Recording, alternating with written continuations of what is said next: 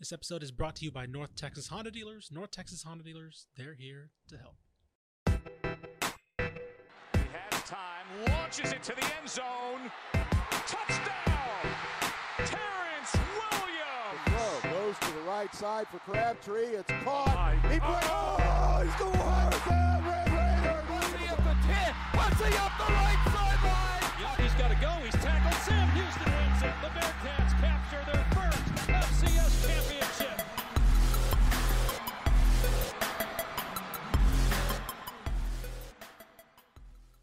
Hello and welcome to Republic of Football Recap Edition. I'm your host, Ishmael Johnson, starting off Sunday recap with Carter Yates and Mallory Hardley. How you guys doing? Hanging in there. Kind of a not so great week of college football, but We're having a lot of blood dive weekends. in here. Huh? We're having a lot of blood weekends in the sport this year. Yeah. All these conferences I feel like are just cannibalizing themselves right now. Like it's just kind of crazy. Kind of. It's kind of we got a lot of Sunday Scaries episodes going on. Yeah. A lot of duds. Yeah. We're going to start off with, we're going to switch up a little bit. We're going to change off our games of the week because not really much happened in terms of like dramatic results. I think everything more or less what we kind of expected. So we're going to start with kind of some of the bigger storylines this week, at least. You know, we'll see. We'll kind of play this as the season goes along. The season wraps up, I should say.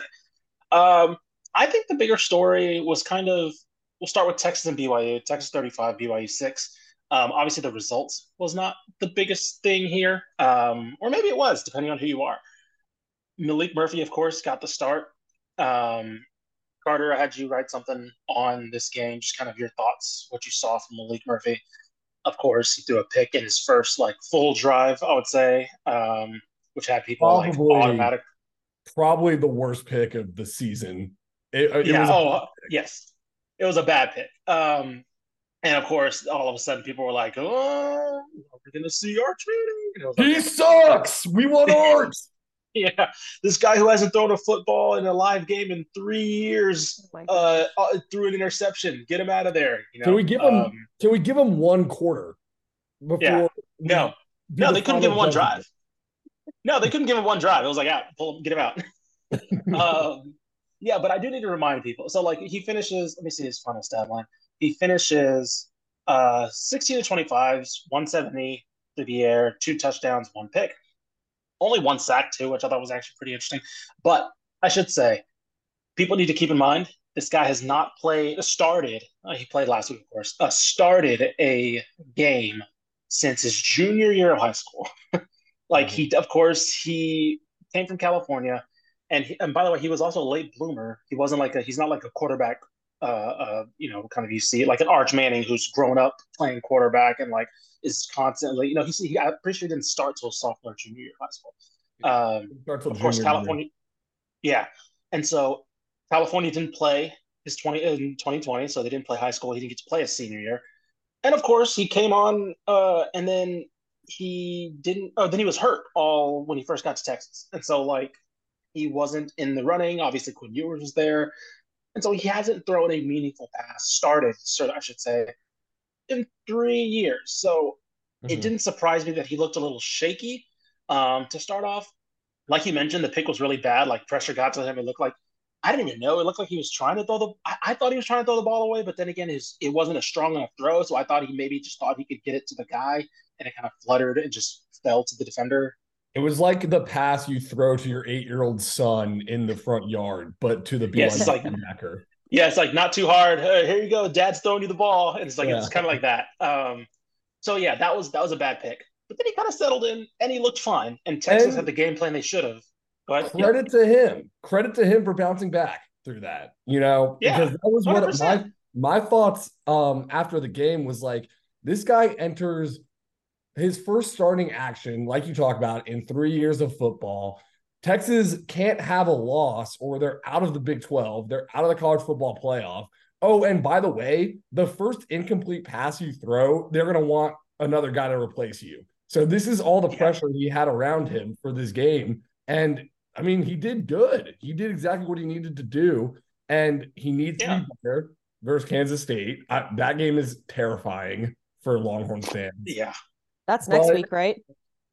Yes, next week. Yeah. But I mean, credit to him for stepping up and having a good game. Yeah, no, 100%. I think that, and they also had the game plan that they needed to for him, right? CJ Baxter's been really hot as of late, so they were like, cool, we're going to ride Jonathan Brooks and CJ Baxter, and we're going to have him make passes when he needs to. That touchdown to AD Mitchell was, it was a moonshot. He kind of dropped it in the bucket. Cool, there it is. And that's all they needed. Defense, BYU can do anything. Tavondre Sweat was in the backfield just constantly. And then Jahdae Barron, I think Jahdae Barron actually got a pick on the next drive after Malik Murphy's pick to kind of help him out and kind of reverse the fortunes back for Texas there. Yeah, they all played well around him. And like the Xavier Worthy punt return touchdown was huge. I mean, Keaton Slovis, BYU's quarterback, basically threw 2 interceptions on the first drive that were dropped. And then the second drive, threw a pick. The defense forced 3 turnovers, which was great. BYU offense at one point, they tried to run a shotgun sweep and 2 guys ran into each other in the backfield. Keaton Slovis at one point threw a bullet to a wide receiver that's just standing 4 yards out of bounds. So look, BYU's not a great team, but this is the bounce back game that Pete Kwiatkowski's defense needed. Yeah. No, I mean, I feel like Keaton Slovis is going to be like the Matt Castle of college quarterbacks, because he had a great year that one freshman year. I think it was when he replaced JT Daniels at USC, and then everybody has signed him since, thinking we're gonna get that freshman magic back, and it's it happened, didn't happen at Pitt, it's not gonna happen here. There might be another team I'm forgetting in there somewhere, but did you see the ABC promo package for Keaton Slovis that they did on his first drive? No. Dude, it was hysterical. It was like the Keaton Slovis roller coaster, and it's his head in a little cart going up a mountain, and it's starts freshman year, freshman phenom, gets benched, and then he goes on and goes through the transfer portal, and he's like, where'd he go? Pitt? And he's like, goes to Pitt, sucks, transfer portal. Now at BYU, it was me and my dad were sitting there watching. They were like, dude, they're kind of tooling on this guy right now. I was about to say, they're just slandering Keaton Slovis for no reason. But I mean, Texas made sure he did not have a chance to look good in this one. So again, good tune-up game because they needed it, because they get Kansas State coming up, and we'll get to them in a bit, because they look like they are absolutely buzzsawing through teams. So. Mm-hmm. All right, we're going to go on let's go to the TCU Stadium and talk about the North Texas football team. Memphis 45, North Texas 42. Thank you. Mallory, you were at this game, and just talk for me. I want to ask you the vibes at halftime versus when you're seeing Chandler Rogers we'll get to how it ended. But first, the vibes at halftime versus the vibes on watching Chandler Rogers on the verge of taking the lead. So first of all, it was cold and rainy outside, right? Yeah. So I almost did not go to the game, because who wants to sit in the cold rain in Denton, Texas, where it's windy? Yes. So we ended up going because the rain stopped. The crowd itself was pretty decent. It wasn't too bad. So that was kind of exciting.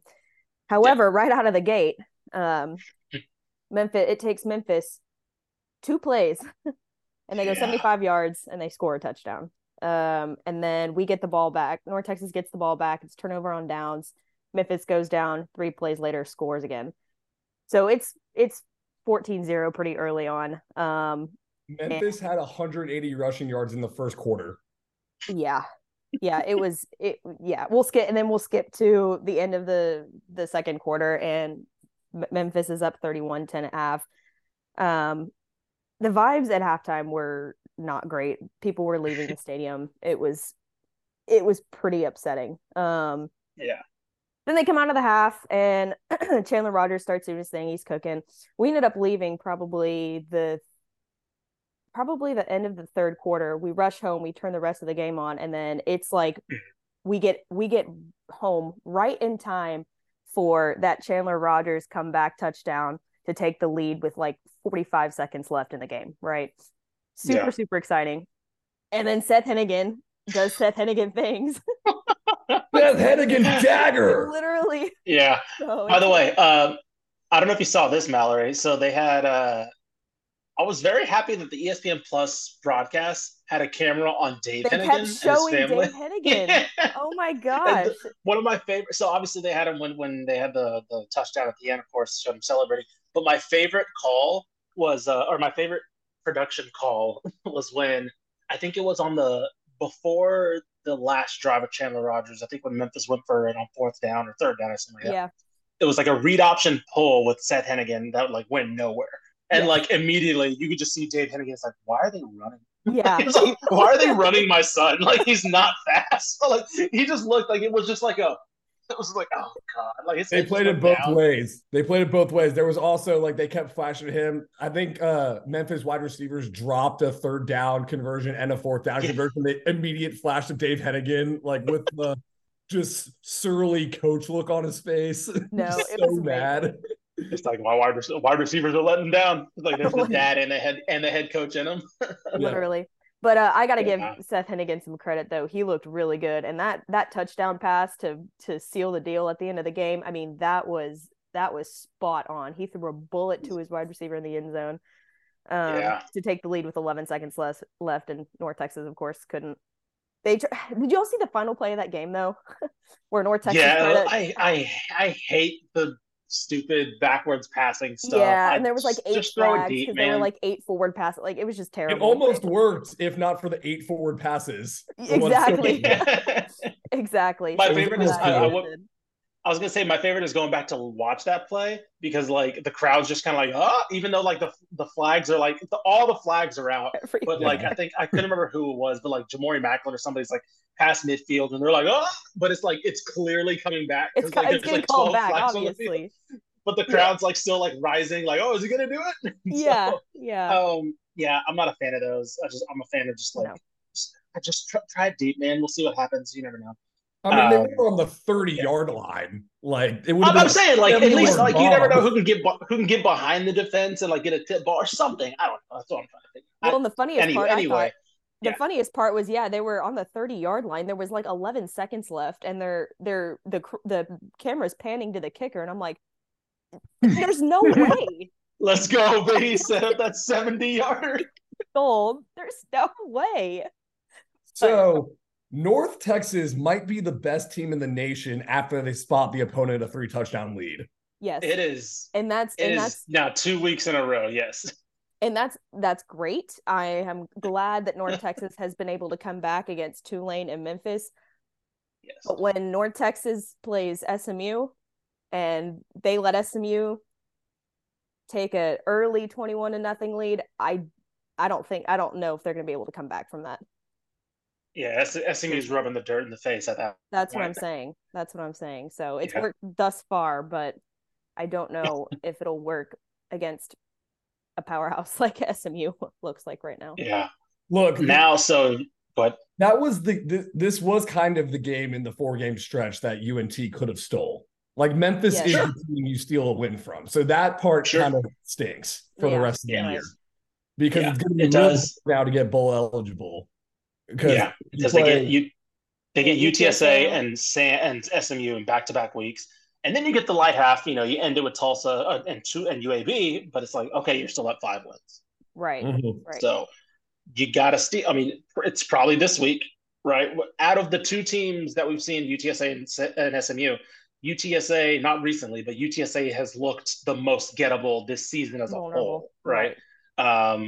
So again, you're probably not going to wager that based on how UTS has looked recently, but based on what we've seen in the season, early start to the season for them, they had the most holes in the defense in particular. So yeah, this was the one, and now it's starting to look a little shaky. And I think to me, the most disappointing thing was the defense really looked like it took a step forward the past couple weeks for UNT. And it, like Mallory mentioned on that first drive, Memphis just torched them. Yeah. And then like last week, you're like, oh, maybe they figured something out. And it was like, in the second half, they figured something out versus Tulane. And then like they just let them go right down the field and score with like less than a minute. So I think that was a big confidence, kind of just a big like confidence I'm trying to figure out a word to say, but it was a big hit to the confidence. It was a vibe killer. Yeah. Vibe killer. Killer, destroyer. There you go. See those big words in there. Seth Hennigan owns Denton. Hey, look, he's the king of Denton for a reason. I've seen a lot of discourse online about how Eric Morris should have wasted some clock away with 46 seconds left and not scored on 1st and goal. I don't agree. I think I don't either. Yeah, I don't either. I get it. Your defense stinks, but also they were doing a decent job in that second half of keeping Memphis in check. Yes, it's not like the Texas situation where it's like, oh, they give him too much time. It's like you have Pete Kwiatkowski coaching that defense, so they should be able to get a stop. No, on the whole season, you probably shouldn't expect North Texas to get a stop. But that second half in particular, they only allowed 14 points in the second half. Right. They were doing pretty good in containing them. I think Memphis, like Mallory mentioned, I think Seth Hennigan made some big throws. I think, again, that touchdown wasn't like a coverage bust. It was like one-on-one. The guy just went up and got it. It was just a great catch. Yeah. Yeah. It wasn't like a coverage bust or like a broken defense or something. It was just like, he's like, screw it, one-on-one coverage, and just threw it down there and he got it.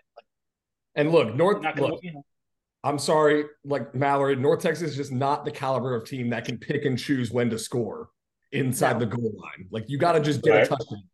You got to get the win first. Only to lose it. 100%. 100%. So, but yeah, I mean, we'll see. It may just be one of those years where you just got to kind of look to the next year and see what you can kind of build on. So, nothing wrong with that. All right, moving on to our last game of the week. Oh, Rice and Tulane. Tulane 30, Rice 28. We were so close. I thought this would be the one.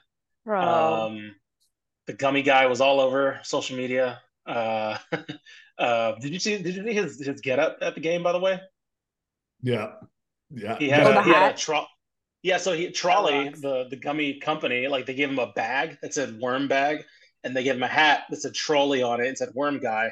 And so they were basically an unofficial sponsor of the game, kind of. Daniel Domian, dude. Shout out Daniel Domian. That guy's electric. I mean, they had an interview with him, and he's just. I mean, he's got the mustache. He's got the shades on.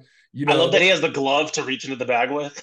Yes, he's got the glove to keep it sanitary. So they do the interview, and he's just like, man, this is God given. All this is God given. He understands the assignment. Oh yeah. 100%. And he almost powers Rice to a win. Almost, the power of the gummies almost power Rice to a win. They were down, I think, 28-14, and I think it was Luke McCaffrey cut it to one score. Yeah, on a pass that go ahead. Tulane was up 27-7 at halftime. Yes, 27-7 at halftime, and then I think on the Rice's last touchdown. Luke McCaffrey catches a one-on-one bomb, has his helmet ripped off as he's catching it, and holds on. Carter, I think he posted a photo of him just latching, he's hugging a tree, arms and legs around his lineman. He did the thing where his lineman picks him up, and then Luke McCaffrey swings his legs around the lineman. I was like, whoa! And I almost posted it on Twitter, but I just posted it in the Slack because I was like, it's kind of funny. Yeah, it was funny, but it was also legitimately an insane catch because he gets past the defense, and then as the defender's trying to reach for the ball, he legitimately just grabs his face mask and pulls him down and swings his helmet off basically. So it was that's actually kind of a nuts that he held on to that. That's the second time he's done that this year. That's the second time he's done that this year. Yeah, he did it for Houston. Yeah, man, that's crazy. So they almost had it. Unfortunately, Rice's offense kind of took too long for them to get going. Kind of a replay of Tulane's last week, let's say, where they kind of hit the ground running. Mallory mentioned they had such a big lead at halftime, and then Rice slowly just chips away at the half. Not the best game from JT Daniels, but again, it's kind of is what it is. I think Rice. I'm trying to think. Of course, they weren't able to run the ball because they never are. And so it was just kind of the second half was really all their production. This game, though, makes me feel optimistic that Rice could definitely steal 2 wins within the next 4-game stretch. Because they have SMU next week, so maybe not that one. UTSA, UTSA and Rice could be very interesting. That's gonna be fun. That's going to be a lot of fun. And then they've got Charlotte and Florida Atlantic. So I think there are 2 wins in there. And of course, if they do get to 5 wins, they'll probably go bowling anyways. But I think 6 wins is totally doable within the next 4 games. Yeah. Yep, I think so too. I think one of the crucial picks in this one was they were driving down the field towards the half, and JT Daniels kind of stepped up and like scrambled out of the pocket and threw a pick, I think. And so I think Tulane kind of got the field goal off of that with like 14 seconds left. So that was kind of one of the crucial moments there. But like you mentioned, I'm still pretty optimistic for where the season could go for them. They got to get the 6 wins in the JT Daniels year. They have to get the 6 wins. I was about to say, I think they got to get to it. Just they can't waste this year. Him and Luke McCaffrey are on another level right now. I'm trying to see what Luke is at for the season receiving wise. He is at almost 700 yards, 692, 17 yards a catch, 8 touchdowns, 41 catches. Yeah, he's been phenomenal. And he's a junior, so like again, he obviously he has the option of coming back, but I think Rice knows very well that they have to probably get the most out of him because I was going to say, because this is losing wide receivers. Yeah, well, seriously. Well, and this is JT Daniels obviously last year, right? There's no way he has any eligibility. There's no way he has eligibility left. Right. There's got to be a waiver somewhere. I wouldn't be surprised if he came back or went somewhere, But yeah, that's the thing. Yeah. Like, if JT Daniels is gone, does Luke McCaffrey leave? Maybe. I will say the thing I think that is in Rice's favor is Luke McCaffrey's already transferred 3 times technically because he was at Nebraska, and then he transferred to Louisville before he transferred to Rice, like within that same offseason. Yeah, but I don't think that counts. That was more of like a haha JK. Like, just kidding. Just kidding, guys. Don't use my eligibility. Just kidding. Yeah. But the thing that may go against Rice is this is the first time he'll be transferring as a wide receiver. So if some team was, I think that's why he left. I think that's why he left Louisville, because it was like, they're not going to play me at quarterback. Okay, let me see what Rice does, and obviously he ends up changing his position. So if he transfers saying, "Hey, I'm a potentially 1,000-yard receiver," all of a sudden, how many teams are like, "Hey, yeah, sure, come on in," So we'll see. But yeah, basically what we're trying to get is they need to capitalize on this season because I think he has over almost 15 more catches than the next leading receiver, which is their tight end, Bowden Drone. So yeah, he is their guy on offense. Okay, let's go with the midweek game. Talk a little bit about the Anxiety Bowl. UTEP 37, Sam 34. We're in the power poll now, reverse power poll order. Sam is at the bottom. UTEP is right above them. Look, I called it. I tried to call it, saying that Sam, this would be the one Sam would get, and it just it looked like it. We both did. Yeah. I'll admit to that. And it looked like it first half. I know. I tried to tell you guys, as the only guy here who's been on a winless football team, I know when I witnessed the straw that breaks the camel's back. And that FIU game, I saw that Sam Houston had whatever the opposite of the eye of the tiger is. It's like the eye of Ish's house cat Meza. Like, that's what they had. And I knew they were doomed after the FIU game. First of all, don't make fun of my cat. Second of all, he's not very ferocious, Shmael. No, he's not. He's not. He likes to bite and then lick your hand afterward. After he bites it, that's like a sorry. That's Sam Houston. which is fair. It's fair. They like to bite you, but then they're like, "Oh, sorry, so sorry." And then it's like we're up 14. It's like, actually, never mind. Come back. Yeah. So they were 14 in the fourth quarter, and yeah, they ended up losing. It just is like Sam Houston is at a situation now where they are a good team. They should have like 3 wins this year, but they've just gotten so wrapped up inside their own head like a pretzel that they can't. It's like they got to just punt till next year. Like, I actually think that's what this is. The next week versus Kennesaw State, like, this is now like the have to win this game or you're going to go over.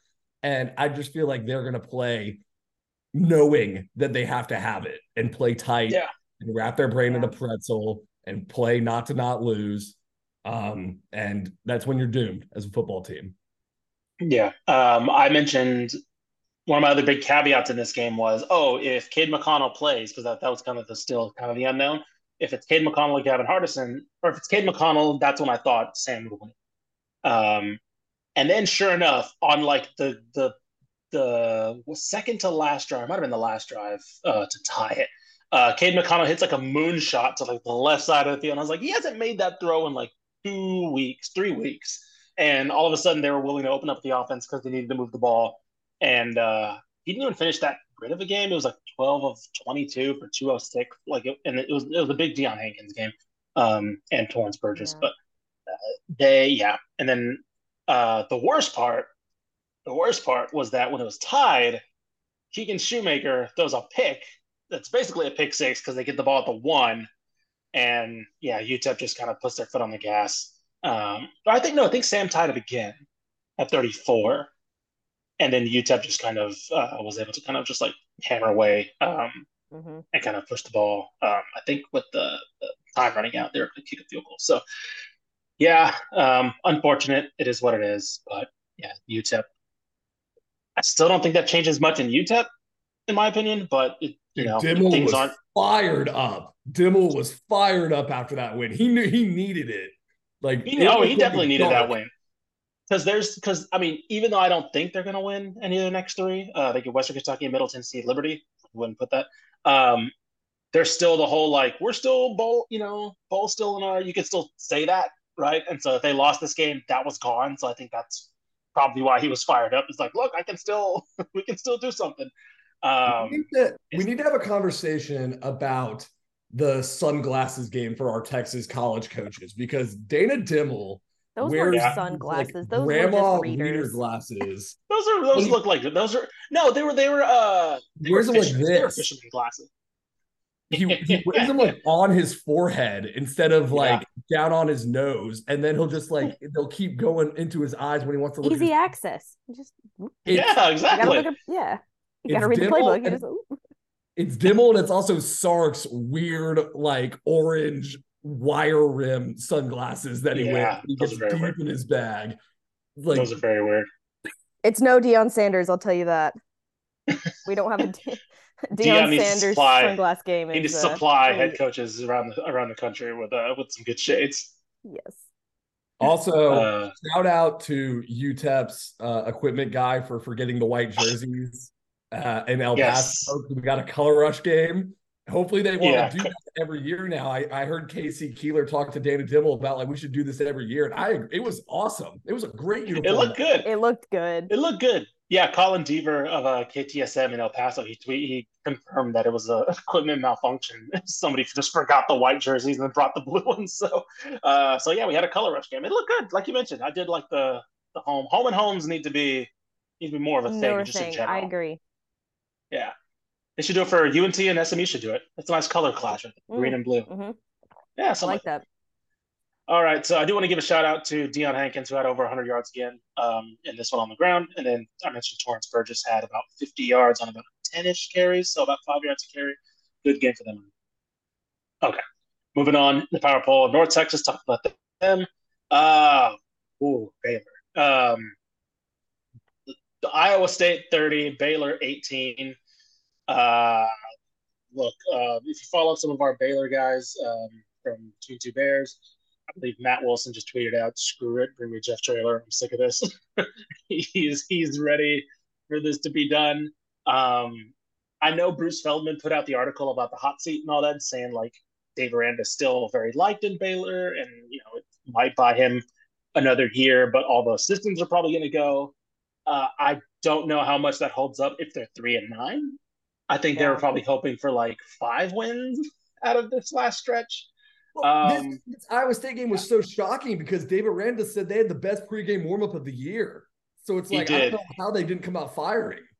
Oh, God. Yeah. After the post game, that quote came out. He's like, yeah, we had a great pregame. I was like, great, man. What do you – that's awesome. I don't know what you want me to do with that. The crowd looked miserable because the weather looked bad. I mean, you want to talk about anxiety bowls coming up? They get Houston this week. We'll get to Houston in a bit, but that may be the most. Where's the game at? Where's that? It's game at McLean, so it might just be more depressing.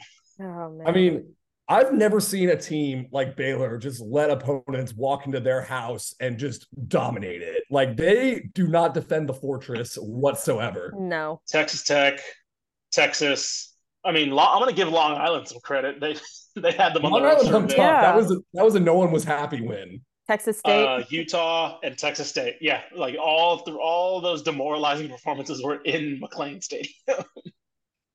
And then they get Houston. So look, the Bruce Feldman hot seat tracker was hilarious because it's like, it's not Dave Aranda. He's not the issue. Yeah. It's just everyone he recruited and all the assistants he brought in. Right.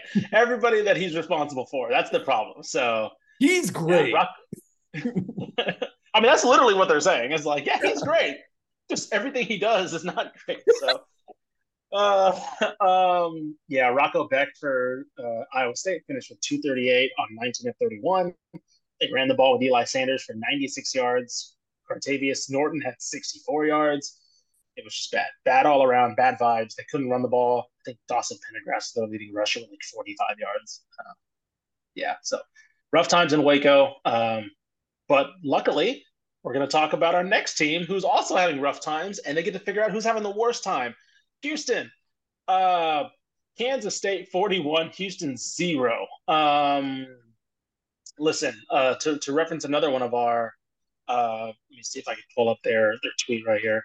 To reference another one of our compatriots in the Republic of Football, our boys at Go Cougs tweeted out their game recap today. Quote, Saturday was terrible. There was no fight in that UH team and no discipline. Giving up this 12-play drive to start the game. The game to take in a delay before your first offensive snap. It was disorganized and painful. You can go read their recap on gocougs.com. I mean, look, we kind of, I don't want to say saw this exact thing coming, but we saw this painful game coming. I didn't see them getting mushroom stamped like this, but I did see a bit of a letdown because you can't go from the West Virginia game, which was a Hail Mary loss, to a Hail Mary win, to the emotional high of hosting Texas for the first time in 2 decades and almost winning that game. Into Kansas State buzzsaw in Manhattan. Like, this was a brutal way to cap off an emotional roller coaster of a 3-game stretch. Yeah, there's that. So I'll put it to you like this: there's that way to look at it. There's also, they're a Hail Mary away from being 0-5 in the Big 12. Right? Like you're right. So I think those are particular circumstances in terms of like the Texas game. I think was always going to be weird, right? We said leading into that game we didn't know what to expect because Houston was going to try to pump up their crowd, and obviously there's a lot of animosity, a lot of history there. So I think that one I got to put in kind of a silo. Like, it's over here. If Texas came back tomorrow,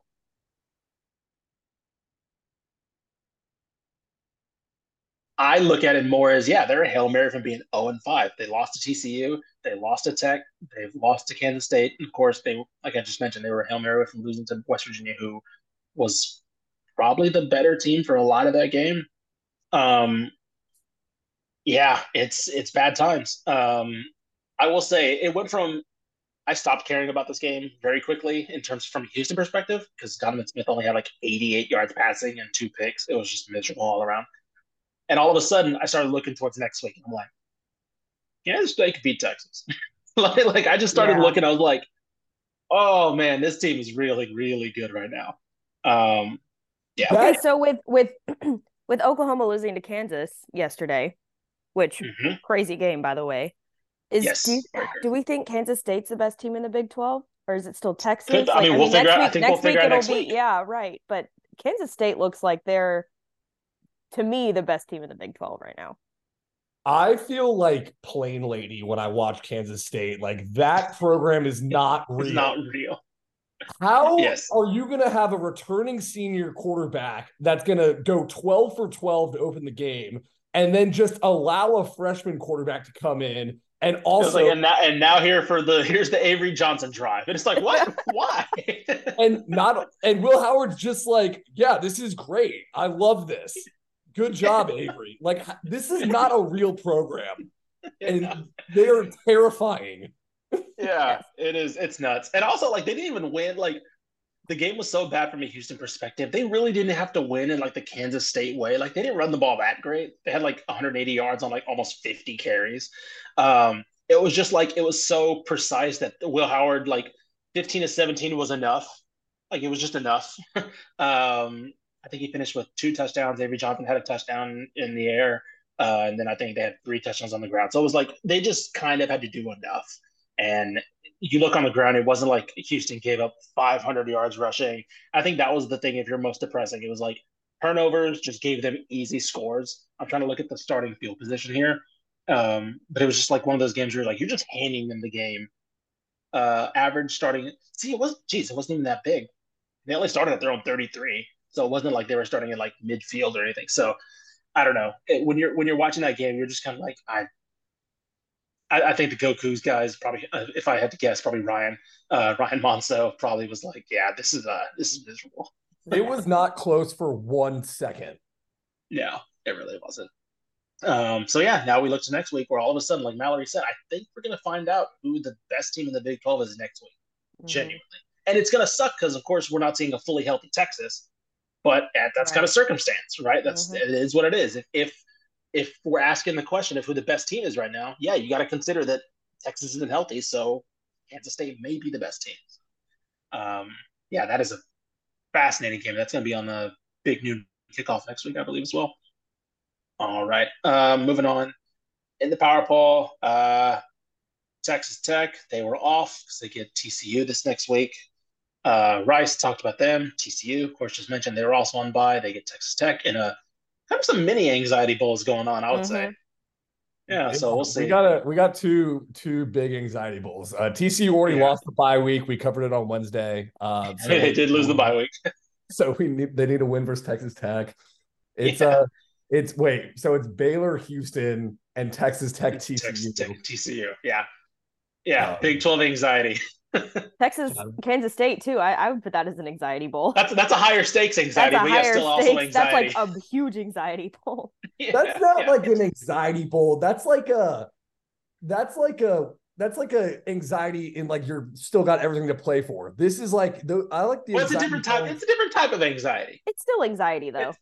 You're still anxious. The other two are like anxieties, like, oh God, are we gonna be alive tomorrow? Like this, Texas and Kansas State's like anxiety because like it's kind of like first world anxiety.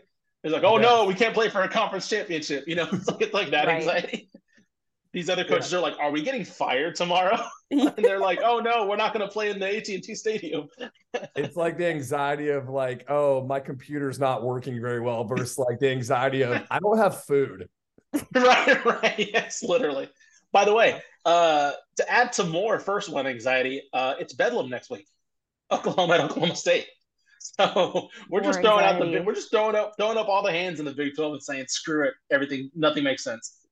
I'm very excited. I'm actually very excited for next week now that I'm actually looking at the schedule. So yeah, that's gonna be good. Yeah, because Oklahoma could have 3 losses, and we could just be figuring out if we're going to get a rematch of Texas and Kansas State in the Big 12 championship as well, potentially. Anyway, moving on to the Power Poll. All right, let's talk about the game I was at. Troy 31, Texas State 13. To me, this one didn't say much about the trajectory of Texas State. I think it was a reality check. This one was 10-7 at halftime. Texas State was up. And their defense looked really good. I think this was their best defensive performance. Troy, I believe Troy's Kamani Vidal is like the second leading rusher in the country. And he had 43 carries on 18, or 43 yards on 18 carries. Like, legitimately a very good job.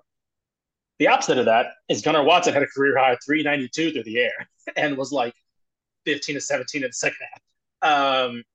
So I think I still think the defense did enough because the offense had 2 turnovers, one with a chance to go up step 14-0, and they had no touchdowns in the red zone. They had 2 field goals and then a pick.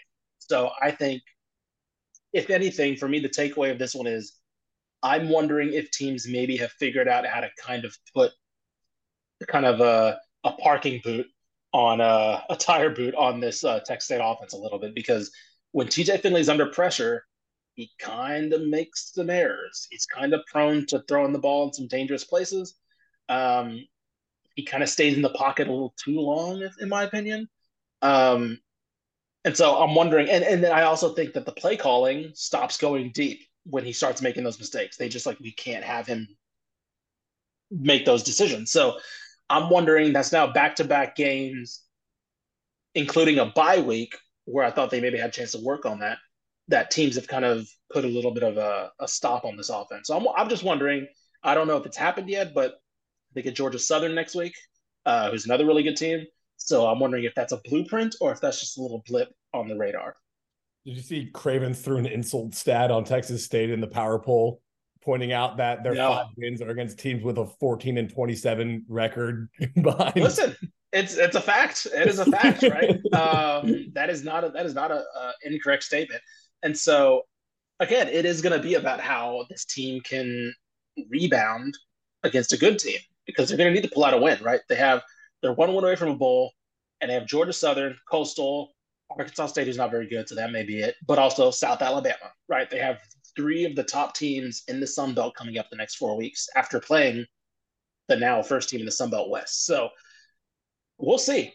I mean, I wouldn't be shocked if the season ended 6-6. It'd obviously be a big disappointment based on how things have gone, but based on what I've seen from the offense, I'm wondering if teams maybe have figured things out. I don't know. We'll see. I still think we predicted them 4-8, so I'd be more than happy with 6-6. Mm-hmm. But it is a tough stretch, and I think this is a team that needs to steal. I think 7 wins keeps the momentum from the whole season still together. I think 6-6 is a little bit of a letdown. So I would say they need to steal one from one of these top teams in the next 3 of the next 4. The vibes are definitely a little bit lower than they were at the start of the season when they were at all time. I was about to say, everything's clicking. TJ Finley's playing phenomenal. Ish Mahdi still is phenomenal. I forgot, I didn't see his final stat line. I'll have to get it. He was healthy, and the first drive, he was like, oh, this offense is just different with him. But yeah, definitely offensive line definitely is also taking a step back in my opinion. But again, that's why I was kind of very cautiously optimistic heading into this game, because I felt like a reality check was coming sometime soon. So yeah. All right, UTSA. I'm gonna be honest, I did not see much of this game because I really didn't see a need to. 41 East Carolina, 27 UTSA back at home. So that was kind of the big story for me. Frank Harris, 395 through the air, 4 touchdowns.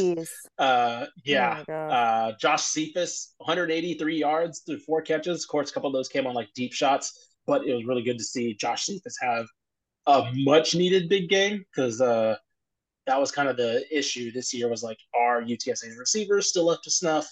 And he had a lot on his plate.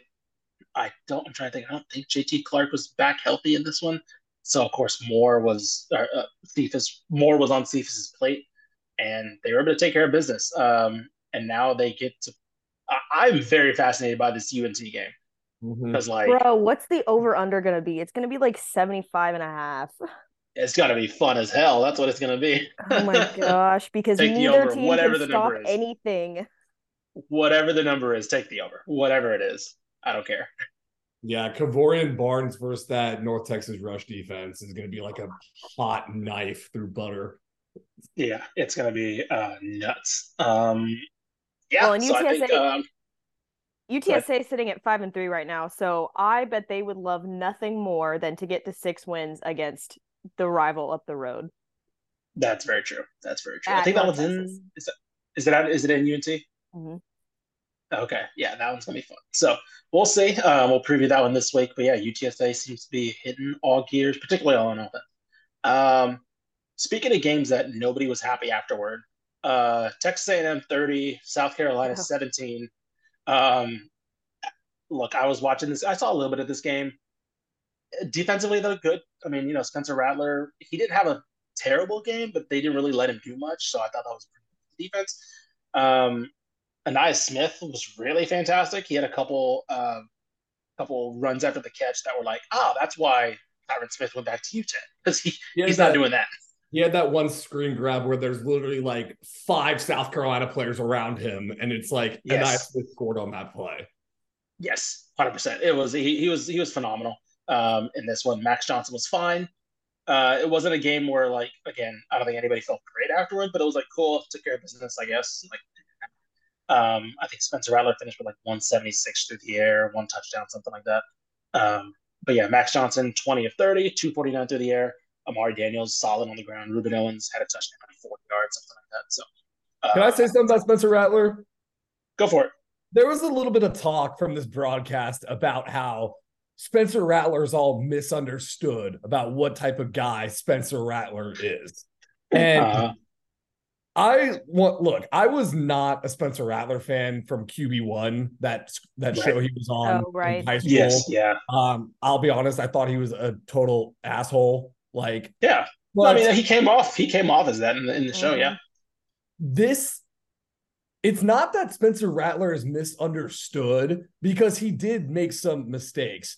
He has shown a lot of maturity this year in South Carolina, and I do want to give him credit for that, because there is a play where he throws it to the freshman wide receiver, Harbor, and the guy just drops it on a third down, and you see Spencer Rattler go to the sideline and pick him up and tap him on the helmet, and then they go to him multiple times the rest of the game.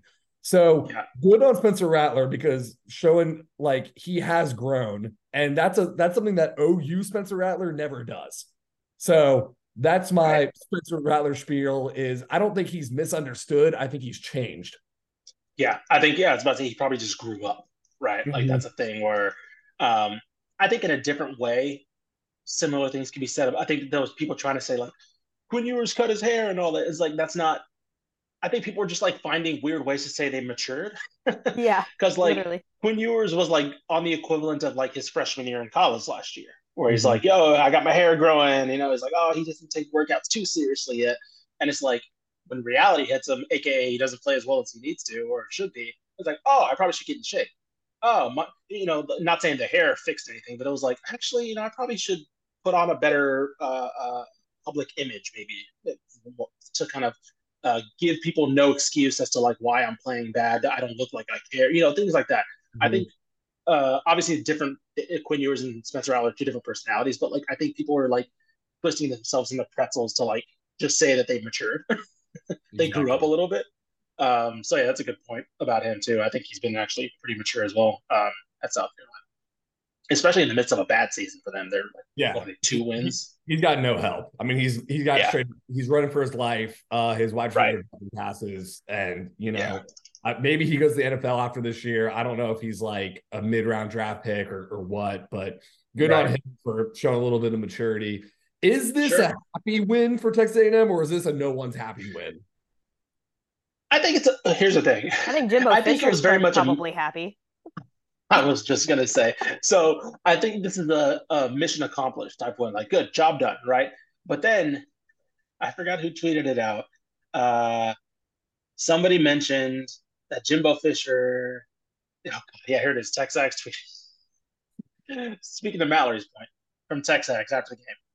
The goal is to get bowl eligible and keep walking down the road. We have 4 more games. So it's like – I think A&M fans were like, job done. And then they see that tweet and it's like – are you kidding me?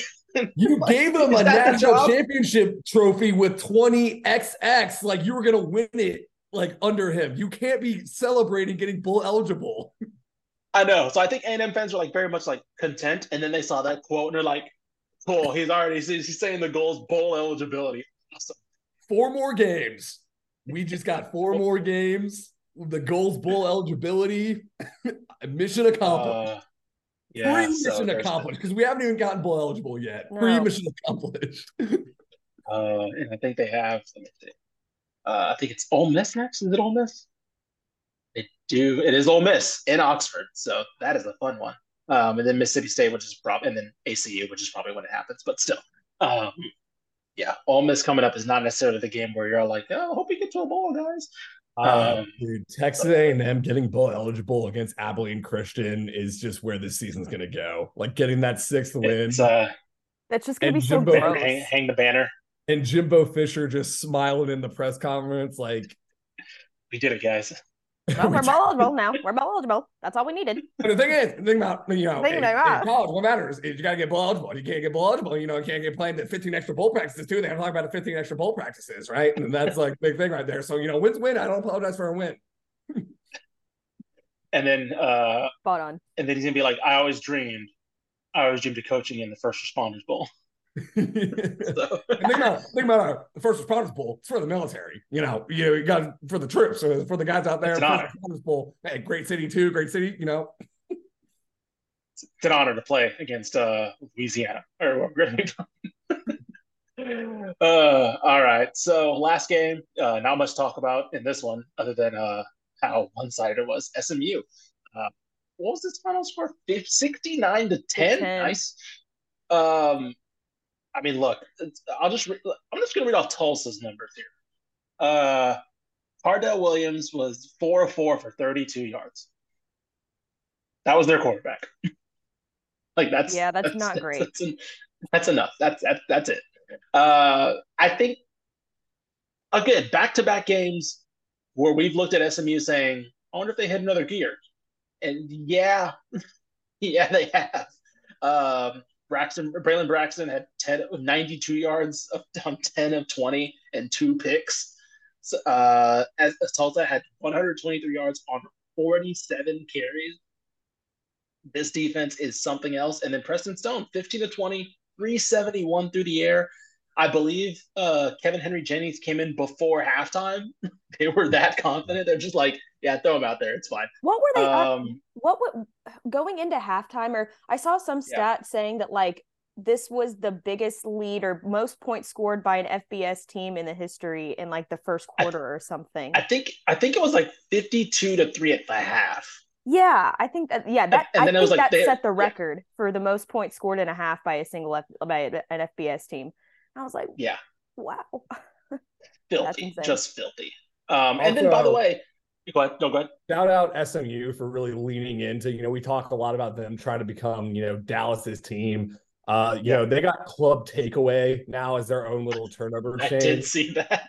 I saw very that. A la Theory nightclub in Dallas. So shout out to them for leaning into it. I think it was described as by the sideline reporter, what's the bougiest way that we can celebrate a turnover? So just shout out SMU. What a great job by them. I think they tweeted out from the SMU football account, different and bougie the SMU way. And I was like, you know what? That is a flex. They are embracing the fact that they're on the hilltop. But yeah, then they tweeted out the video of it was Don Davenport talking about how bougie it was, and they was presenting Club Takeaway, different and bougie the SMU way. I was like, yo, different and bougie. By the way, just a little bit of how dominant and the kind of effortless this was. No running back went over 100 yards, and no receiver went over 100 yards. Everybody ate. Everybody ate. It was like, you want to catch? Mallory, you want to catch? You can catch the ball. You want to catch the ball from Preston Stone? You can catch the ball. Scary. Yeah. And of course, SMU's starting to get scary good. Yeah. Right now. And I don't know how much of it is they played just bad teams, but it's now the offense is opened up, and now they're just probably at confidence sky high right now before they get into the tougher stretch of games. Who do they have coming up? They have Rice, UNT, and Memphis in their next 3, which, again, I'm very fascinated to see when they play 2 offenses that can put up some points. I'm very fascinated because we haven't seen them play. Right. TCU, that TCU lost, and then Oklahoma lost her in the rearview mirror. It's been a month between those games. What does it look like? I don't know. I'm curious. Well, and Mallory mentioned it earlier, but UNT cannot spot SMU's 3 touchdowns. No. Because the offense won't be able to come back. Hey, P. Shicey with a 3 touchdown lead. That's when he likes to start really cooking it up. P. Shicey. I'm scared of P. Shicey. Listen, if he throws for 400 yards, if he has one game of 400 yards, I need one of 400 yards. I will fully be on board with P. Shicey. He would have had 700 if he stayed in the game. I know. Just give me one. Just give me one. Actually, no. I'll give him this. Give me 350. One more 350 of plus, and then you're P. Shicey. I'll give you the P. Shicey nickname if he has one more game of 350 or more. So he had 371 in this one. I was about to say maybe next week. for all we know. Against Rice. I was about to say, against UNT, he may not need to throw the ball. They just hand the ball off like 74 times. Correct. All right.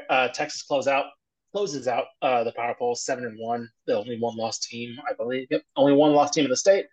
And they close out number 1. And Carter, I think you'll be on hand for that one in Austin next week. Yeah. So we'll see. That'll do it for us. Kind of a mixed bag, some blowouts, some disappointing results, some depressing games, but hopefully next week. Actually, no, I can guarantee next week we'll definitely have a lot to talk about. So I got high hopes for next week. I really do as well. So we'll talk about those games on Wednesday, and of course we'll be back Sunday. Please listen to all the recap episodes on the Republic of Football. Remember promo code DCTF on Home Field Apparel as I get my Love You Al shirt. Sick.